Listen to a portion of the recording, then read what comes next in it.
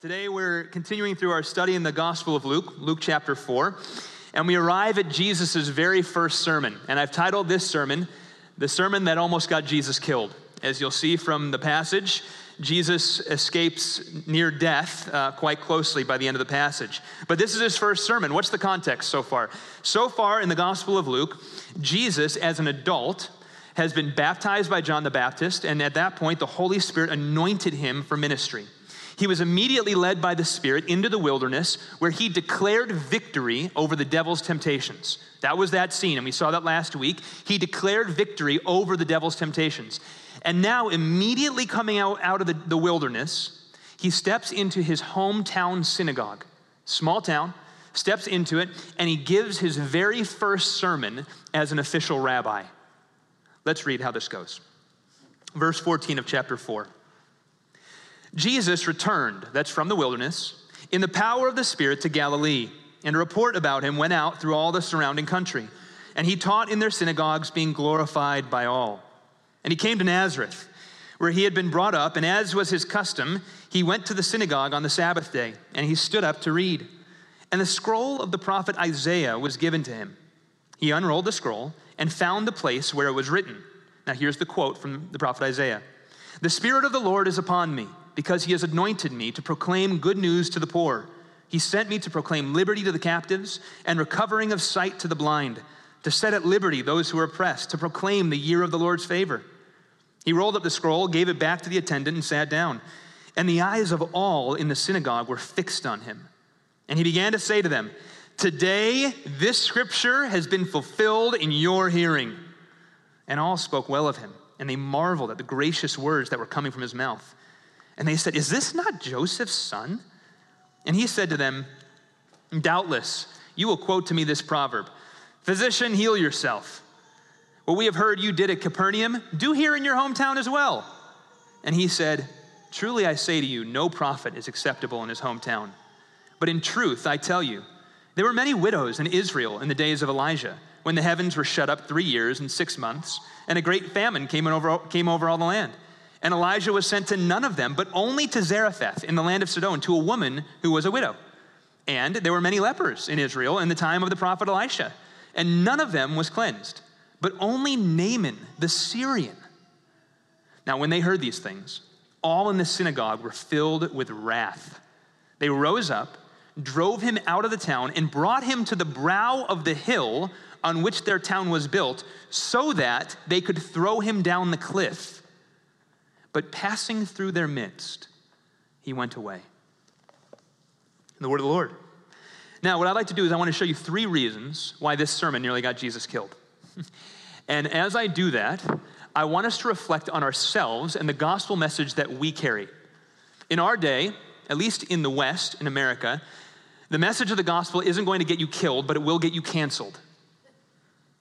And the question I have for us is, are we carrying the same message? 3 reasons it nearly got him killed. Number 1, Jesus' message was radically holistic. It was radically holistic. Now, when I say holistic, what I mean is exactly what we were talking about when we looked at that video. Jesus' message spoke to 2 sides of a person. He dealt with the spiritual issues of that person. He talked about their soul and the need their soul had. And then he talked about their physical needs and the need to care for people in that way. Now, what's the scene here? It opens up in Luke chapter 4. Jesus is stepping into a synagogue. Now, this would have been a gathering just like this, probably a little smaller than this, to be honest with you. But it would have been a gathering like this. And the local rabbi, what he would have done is Jesus, being an official rabbi at that point, 30 years of age, who would become an official rabbi, would have been given permission to give the homily or the short sermon on the text for that day. They gave him a big scroll of Isaiah. If you've seen one of these before, they're about this big. And you roll them out to the exact place. It takes about 2 or 3 people to roll this scroll to the exact place. Jesus rolls it to Isaiah chapter 61. And he reads just 1.5 verses to them. And then he says, "This has been fulfilled in your midst today." Now, in the passage of Isaiah 61, verses 18 and 19, which are quoted for us in our scripture, there are 4 different groups of people that Jesus says he's come for. And with all 4 of those groups, Jesus' life and ministry demonstrates that he came for the spiritual needs of that group and the physical. Let's go through all 4 of them. The first one he talks about, he says, The Spirit of the Lord the Spirit is upon me because he's anointed me to proclaim good news to the poor. Jesus came for the poor. Now, when we read the word poor, typically in our context, we immediately think of the economic poor, those who don't have a lot of finances. Certainly, that's part of what that word means for Jesus, economically poor. But poor means much more than that. The word poor in that day would have had the sense of economically marginalized, on the outskirts of society, the disenfranchised, those who just need a little more help to get by. Jesus came to proclaim good news to the poor. Now, Jesus uses this word to speak spiritually as well as physically. How does he do it spiritually? The New Testament teaches us that those who are rich in this world are often the most bankrupt spiritually, and that those who are poor in this world are often the most spiritually rich. So James chapter 2, verse 5. Listen, my beloved brothers, has not God chosen those who are poor in the world to be rich in faith and heirs of the kingdom, which he has promised to those who love him? Over and over again in Jesus' teachings and in the teachings of the New Testament, we find this teaching made very apparent, that riches are incredibly deceitful in this world, and more often than not, the physically poor are actually those who have the blessing. What good news is that to the poor? But there's something spiritual behind that. We remember the story of the rich man and Lazarus. Remember that parable? The rich man in this world had much. Lazarus was essentially homeless, sleeping outside of his door in the physical world, but they both died. The rich man ends up in hell, and Lazarus, who is poor in this world, ends up in the abundance of heaven. Jesus over and over taught that we cannot confuse physical prosperity with spiritual prosperity, but that oftentimes the poor have something great to teach us about the spiritual nature of things.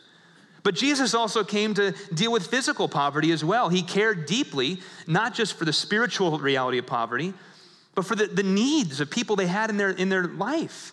He condemned the rich Pharisees who devoured widows' houses. That's the language he used. He says they devour widows' houses. There was a practice where they were functionally, the rich religious Pharisees today were extorting money from the most poor among them, the needy widow. And he celebrated the 2 mites that poor widow was able to give in the very next verse. In the New Testament church, what we find is that no person went without in the life of the community. Anybody who had nothing, they were going to make sure that if they were part of the New Testament church, they had something. It doesn't mean it was equal. It wasn't a perfectly egalitarian state, but those who had much made sure that those who had little had enough. He dealt with spiritually poor and physically poor. The second group that we have, he has sent me to proclaim liberty to the captives. Liberty to the captives. Again, first we have a spiritual issue. Over and over again in the New Testament, we see that Jesus spoke into spiritual captivity. We know that the Bible teaches that until we have faith in Jesus Christ, we have been spiritually held captive by demonic forces, by the devil. We've been blinded. In fact, that's the next category we're going to get to in a minute. But over and over again, Jesus heals people, and when he heals them, what's the first thing he does? He casts demons out of them. There are spiritual realities going on in the ministry of Jesus where he sees underneath the physical world, he sees what's really going on, and he deals with that captivity that they're facing. And in reality, so many of the issues that we face on a day-to-day basis, we're only dealing with the physical, but there is a deeper spiritual need going on that we forget. Jesus never forgot that. He always spoke to the spiritual. In Christ, the spirit of deception is broken. The captivity of their soul is ended. But he also spoke to physical captivity. In Christ, he spoke often about those who are in prison. Matthew 25, that beautiful message Jesus gives in Matthew chapter 25, he says, you know, when you visited and you cared for the poor and you cared for the hungry and you gave clothing to the naked and you visited those in prison, you were doing it to me. The way we care for those who are in captivity physically, it's as if we're loving Jesus. I wonder if the New Testament church in the modern West could get that in their mind, what the love of the church would look like to that watching world. I wonder if we believed that as we washed people's feet, we were washing the feet of Jesus, what the church might be mobilized for. Spiritual, physical needs. Third category, he sent me recovering of sight to the blind. The blind. Well, spiritually we know That until we find Jesus Christ, we are all spiritually blind. We do not know our left hand from our right, metaphorically speaking. We do not know anything about God, no matter how wise we think we are, no matter how deep our former religious impulses have taken us. If we don't know Christ, we know nothing. The fear of God is the beginning of wisdom. 2 Corinthians chapter 4, verse 4, talking about those who don't know Christ. In their case, the God of this world, referring to the devil, has blinded the minds of the unbelievers to keep them from seeing the light of the gospel of the glory of Christ, who is the image of God. Jesus came to free people from spiritual blindness, to know God, to live the life that they were designed to live, a holy life unto the one true and living God. But he also dealt with physical blindness. He literally healed physical blindness. And not just blindness, but all sorts of physical maladies. He healed lepers. He healed those who were paralyzed. All types of physical needs, Jesus stepped in and he healed them. This is one of the reasons that Christians have always been overwhelmingly positive in building hospitals. Did you know that? That's where much of the medical industry found its origin, was in the life of Jesus Christ, healing people. That's why missionaries for centuries were planting hospitals all around the world. It was a Christian ministry to heal the physical bodies of those who were hurting, because they knew that's what Jesus did. Doctors take great courage and encouragement in who Jesus was, and that your ministry follows that suit. Who's the fourth category? To set at liberty those who are oppressed. Now, who's spiritually oppressed? Well, Jesus often talked on these different categories of people who were spiritually oppressed in his day.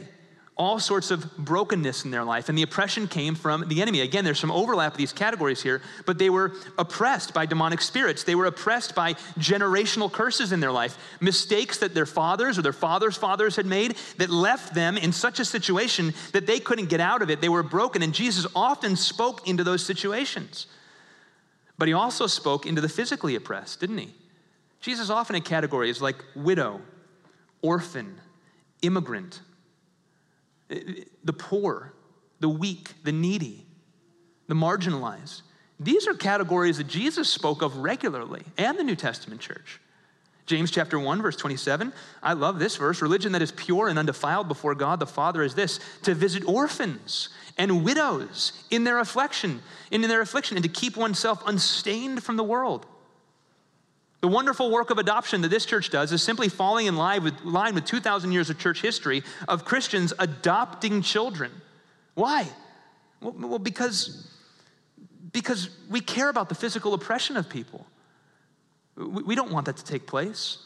Wherever you find a people oppressed throughout history, you typically find Christians engaged powerfully.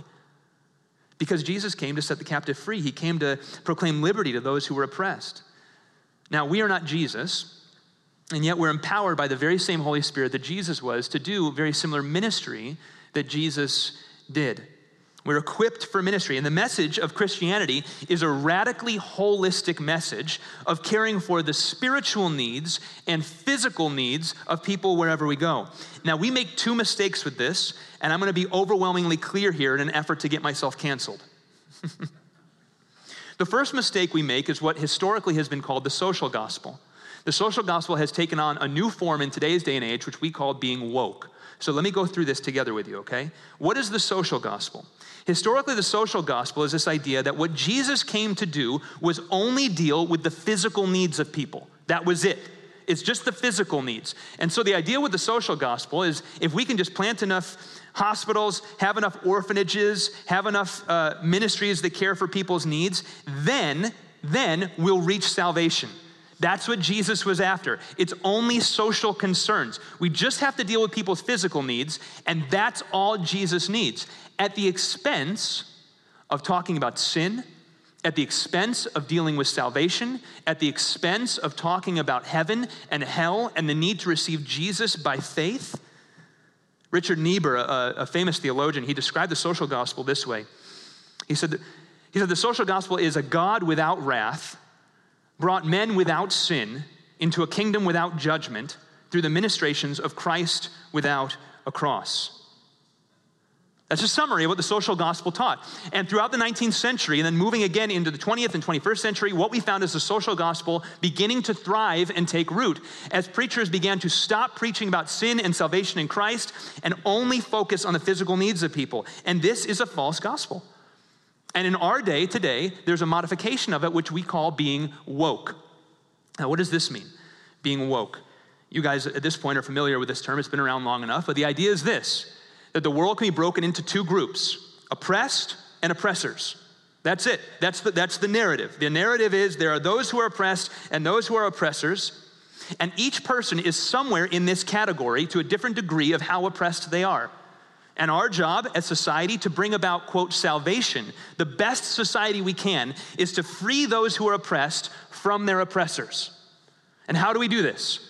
Well, historically, it's by revolution, right? But whatever the way we do it is we undermine the historic institutions that have created this divide between the two so that those who were oppressed can become the oppressors. And it never ends. It's a constant cycle. This is Marx for you. This is Marx that then moved into cultural Marxism, which now has moved into what we call woke philosophy. It's nothing more than the social gospel in a new veneer. And Christians can stand radically against it. Why? Because we know that Jesus did not just come for physical needs. Jesus came to address the spiritual needs underneath as well. And a gospel that proclaims only physical needs, detached from spiritual needs, is not the message that Jesus came to proclaim in this first message. Now, today, that'll get you canceled real quick. They did it to Jesus. You say this, woke is broke, and you're done. Are you able to say it? What do you stand for, Christian? There's a second mistake we make. On the theologically liberal end, what I mean is beginning to detach yourself from scriptures, people tend to fall into that category. On the theologically conservative end, there's another mistake people make. Sometimes churches, Christians, what they do is they hold on to scripture so tight, and that's good. Hold on to scripture tight. But what they do is everything becomes about theology and what you know and what you believe to be true, right? And it's all about the mind, and it's all about getting your theology in order and crossing your T's and dotting your I's and making sure that you've read Calvin and you've read Abrachel and you've read, Herman Bavinck and all these theologians, and that now you're really saved. Hey, have you washed anyone's feet recently, Mr. Theologian over there? Whoa. It's just up here. I know my stuff. No. But have you had anybody uncomfortable in your home recently? Have you visited anybody in prison?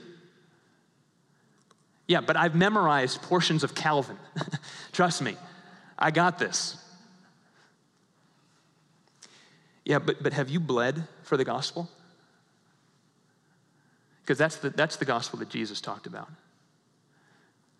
And a lot of the people who are the loudest shouting down woke theology are standing on this ground. And they haven't washed any feet.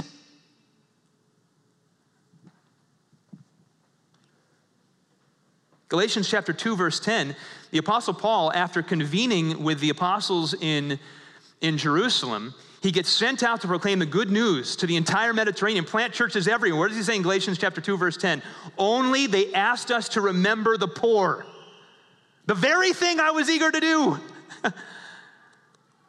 The very thing so many Christians forget. And we have a depleted gospel on both ends of that mistake. Permit me to ask you a few questions to see if your faith is radically holistic.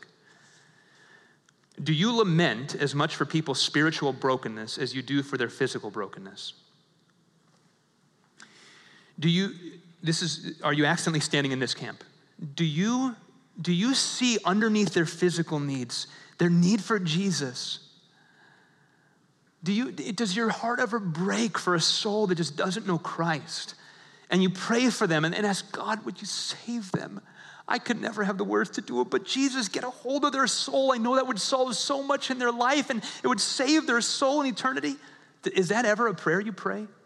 Do you see souls the way Jesus did? Or is your mistake on this side? Have you forgotten that we're supposed to love the poor? Church, our gospel needs to be radically holistic. And then we'll start getting canceled the right way. Right? We're told by Jesus this is going to happen. When it happens, it means you're on the right track. Second reason he got nearly killed. Jesus preached the centrality of Christ. He preached the centrality of Christ. He preaches this whole thing, and then he says this, today this scripture has been fulfilled in your hearing. Today, this scripture has been fulfilled. Now what's he saying? They got this. Isaiah 61 is a messianic passage. In fact, if you keep your finger here and turn to the middle of your Bible and go to Isaiah chapter 61, it's a fascinating chapter to read and where Jesus cuts it off is fascinating as well. He cuts it off with, to proclaim the year of the Lord's favor. So let me turn to Isaiah 61 and read it to you. The Spirit of the Lord of God is upon me because the Lord has anointed me to bring good news to the poor. He has sent me to bind up the brokenhearted, to proclaim liberty to the captives, the opening of the prison to those who are bound, to proclaim the year of the Lord's favor, and the day of vengeance of our God, to comfort all who mourn. And Jesus didn't say that part. But every good Jew in that synagogue would have known Isaiah 61. And they would have known it's a messianic psalm. And the one who has the rights to make the claim that he stands in judgment, that he is the one who not only brings peace, but he also brings judgment for the evildoer, is one person and one person alone, and it's the Messiah, the long-awaited King of Kings who was to come. And when they saw him saying, right now, in front of you, in your midst, it's fulfilled, he was pointing to himself as the fulfillment of Isaiah chapter 61. And their first astonishment, the more they lingered on that, you see, if you look at this passage, if they first look on him with this kind of attentive graciousness, and then slowly it turns into anger the more they mull it over. It was all about Jesus. Jesus preached the centrality of himself. Now what was happening here? Jesus said no prophet is accepted in his hometown. Now they had become overly familiar with Jesus. This was little Jesus. He was the boy that had grown up in their midst. They knew him when he was a teenager. They knew him when he was a young man. They knew when his father Joseph had died. And he kind of took on some more responsibilities among his family and with his siblings. They watched him. It was a small town. Those of you who are from small towns, you know what it's like to know other people from your small town. You're familiar with them. And so now Jesus steps into the centerpiece. He says, I'm the Messiah. And they say, 15-year-old Jesus? I remember you kicking a soccer ball down the street. How could you be the Messiah? They had become so familiar with him that they weren't able to see the reality of who he actually was. Their familiarity with Jesus had blinded them from seeing the centrality of Christ to their own salvation. Now, the true message of the gospel is all about Christ. Acts chapter 4, verse 12, there's salvation in no one else, for there's no other name under heaven or earth given among men by which we must be saved. John chapter 14, verse 6, Jesus says, I am the way, the truth, and the life. No one comes to the Father except through me. The message of Jesus and what he's proclaiming in this message is a message of disruption. It disrupts lives. To truly preach the gospel is to plead with people that the only way to find life is in Christ. There is no other path. All other paths will only lead to death because only in Christ is the sin that holds us down from experiencing life as it was designed to be lived is that broken. There's no other path that can break sin. Now in our culture again today, if you really understand that message, that will get you canceled very quickly. We're living in a day where what's the message? The message can actually be traced back to the 17th century philosophy. It's this idea that the best version of you is your most authentic self. Where does this come from? It comes from a lot of places, but probably the earliest is a man named Jean-Jacques Rousseau, who was a French philosopher, who coined this phrase way back when. He said, man is born free, but everywhere is in chains. Beautiful philosophy in terms of words, ultimately false. Now, what's Rousseau saying? This is the heartbeat of our modern culture, so listen closely. What Rousseau said a few hundred years ago is that little baby you, when you just came out of the womb, That was an authentic you. But then you started to grow up in this world filled with these institutions that were telling you who you needed to be. And you were being forced to fit into these preconceived ideas of what a man was and what a woman was and what a husband was and what a father was and what a worker was and what a store owner was and what you should do with your time. And the church was speaking into it, and businesses were speaking into it, and media were speaking into it. And so that perfect little innocent, authentic you got lost in the midst of all these chains. And so what's salvation? Forget the institutions. Forget the preconceived notions. Who are you really? Because that's good. What's innocent Raef like when you were just a baby, right? If you can figure that out, apart from all these institutions, now that's salvation, the most authentic version of you. So what's our culture doing today? This week, we had a biological man win Woman of the Year. A society gone mad. Why did that happen? Why did that happen? Because there's a preconceived notion of what a man and a woman is. And if Rousseau is right, we have to throw that preconceived notion out the door because there's something bigger than the binary of man and woman. And the true you is what you feel you are, your most authentic self. Salvation. Are we achieving it? How do our women feel? I don't think we are. But what happens when you come along and you say that there is salvation in no other name but Jesus? Every other path will lead to life. The gospel says you were born enslaved to sin. And the only way to break those chains is by having Jesus set you free from them, because he came to set the captive free.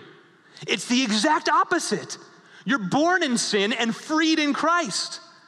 And for the Christian to step into the public space like Jesus did on this first sermon and to say, you think world around you, you know what will give you salvation, but you are destroying yourself from the inside out.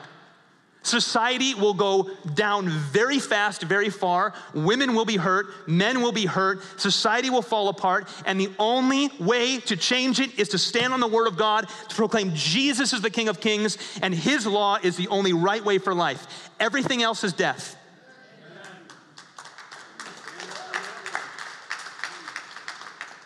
The gospel does not affirm people as they are. It just says, here's what it says. It does not say, come as you are accepted. It says you must die to who you are to be reborn in Christ. Now, this is not my political stand, right? This is not me taking my, this is what irks me this week. This is Jesus's ministry. He had a way. He spoke truth. He declared what was right. And he calls us to do the same. J.C. Riley was commenting on this passage, a famous, wonderful theologian. And he said he was speaking about those who took Jesus for granted because they'd grown up around him. And he said, we are apt to think lightly of the privilege of an open Bible, a preached gospel, and the liberty of meeting together for public worship. We grow up in the midst of these things and are accustomed to have them without trouble. And the consequence is that we often hold them very cheap and underrate the extent of our mercies. You know, the road to where society has gotten, it actually is filled with a whole bunch of people who used to be Christians. You know that? And the way it got there was they started taking Jesus for granted, the way they did in this passage. And it started with little things for us. It can start by taking the word for granted. No passion for the word of God, no engagement with the word of God, just kind of taking it for granted. What you're doing is you're taking Jesus for granted. And it starts this progress in your life. I've seen too many friends make this thing. You kind of start there, then you're not going to church. I can do it on my own. I got online church now, right? I just did a study. We just watched a whole video this week with my staff team on trends in the church and what's happening with people's hearts and minds right now. And how many people used to go to church, but now they do an online church every now and then. And then you slowly start, all of a sudden you're detaching. And before you know it, you're standing over here. Where did it start? You took Jesus for granted. You took the communion meal for granted. You didn't savor it. You didn't prepare for it and go before the throne of grace, say, thank you, Jesus. Are you taking Jesus for granted in any way? The gospel is marvelous news for us. He saved us from our sin. He saved us from the wrath of God. We need to have an overwhelming adoration of the King of Kings who loved us enough to send Christ to the cross to die for us. Number 3. Jesus preached a radical, holistic love of our enemies. You know, the rest of this message from Jesus is really fascinating. He goes through 2 examples to make his point. He says, a prophet's not accepted in his hometown. And what he's saying to them is, you local Jews are not accepting me. Jesus was Jewish, and he's saying, you Jews aren't accepting me. And then he quotes 2 stories from the Old Testament that come from one of the more spiritually depraved seasons in Israel's history. The seasons of the prophet Elijah and the prophet Elisha. Underneath the prophet Elijah, the prophet lamented. He thought he was the only true Jew left in all of Israel. But the Lord reminded him, no, I still have a handful of men and women who have not bound the knees to the false gods. But it was a low point. And who did the help through the prophet come to? Was it to an Israelite? No, it wasn't. It was to a widow from a Gentile surrounding nation. What about during Elisha? Did it go to any of the lepers in Israel? No, the spiritual depravity was so low. The good news went to Naaman the Syrian, the commander of the Syrian army, the ones who were attacking Israel, the enemies of Israel. You know, we can't really get into, I don't know how to get into the mind of Jesus' message here. When Jesus said this, we have to understand the mind of an Israeli person towards their enemies that they're surrounded by. How would we do that? Well, we're living through this in reality right now. And so let's take an honest look at this. We've just watched as Hamas committed war crimes so abominable that they have to be compared to what Hitler did. And all on video, all boasting, involving children, involving women, involving innocents. You've seen it. We know that. What if Jesus preached this message in a local synagogue to Israel and said, you're not believing me. I'm bringing the gospel to Hamas. What would they feel today? They might take him to the cliff and throw him off. Now, what am I not saying in this moment right now? Nations have a right to defend themselves. Romans chapter 13, governments have the sword to protect their nations, to carry out justice on evildoers. This has nothing to do with what government responsibilities are. This has nothing to do with anything like that at this point. This has everything to do with Christians determining in their heart to love their enemies and really understanding the message that Jesus preached. One of our pastors on staff is Jewish, a Messianic Jew. And he was saying when he saw the news of what happened last week, immediately he was filled with an overwhelming hatred and anger for the terrorists that killed his people. That the Lord then convicted him and said, wait a second, those are the exact people that you need to pray for their salvation. And the tension in his heart he felt, knowing what Christ had called him to do, and yet wanting to follow, but feeling that pain in his life. Loving our enemies is a hallmark of Christianity that sets Christianity apart from pretty much every other worldview and religion you could ever imagine. The popular word is to cancel somebody. That doesn't come with Christianity. That's not where that originated from. Throughout history, you find radical forgiveness from Christians. You find stories where loved ones had the worst done to them, and they get up and they just proclaim, I forgive you. And then it's done again, and wicked and evil is done to them again, and they get up and they say, I want you to be loved in the name of Jesus. Can I wash your feet? This love of enemies is something that we have to pick up again. It's very possible to stand boldly against wickedness while at the same time praying for your enemies. Matthew chapter 5, verse 43 to 44, you've heard that it was said, you shall love your neighbor and hate your enemy, but I say to you, love your enemies and pray for those who persecute you. Now, let's take our eyes off of Israel and Hamas for a second. That's so big and wicked and evil that it's hard to personalize that. Every person in this room has somebody in your life who's harmed you at some point in some way.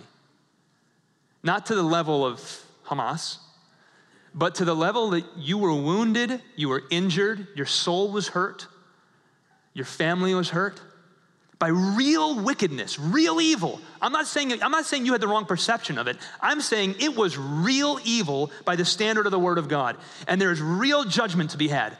But we are called to leave judgment and vengeance to God. And we are called to forgive our enemies. Now, one of the reasons Jesus nearly got killed for this sermon was he was telling them, those neighbors that you hate are going to get the gospel. And I have to ask us, to the person that has injured you and wounded you and harmed you, can you pray for them fervently to know the hope of the gospel? Can you find ways to love and serve them? Can you see, this is where, when we talk big as a church, and we talk about movements, and we talk about, nations, Israel, we talk about philosophies, being woke, that's all fine because it's kind of like it's out here somewhere. It's like you can get behind that. I'm talking about like your life, your schedule, your actual prayer life, your actual dinner table. Have in mind right now someone who truly has injured you and is worthy of true judgment from God.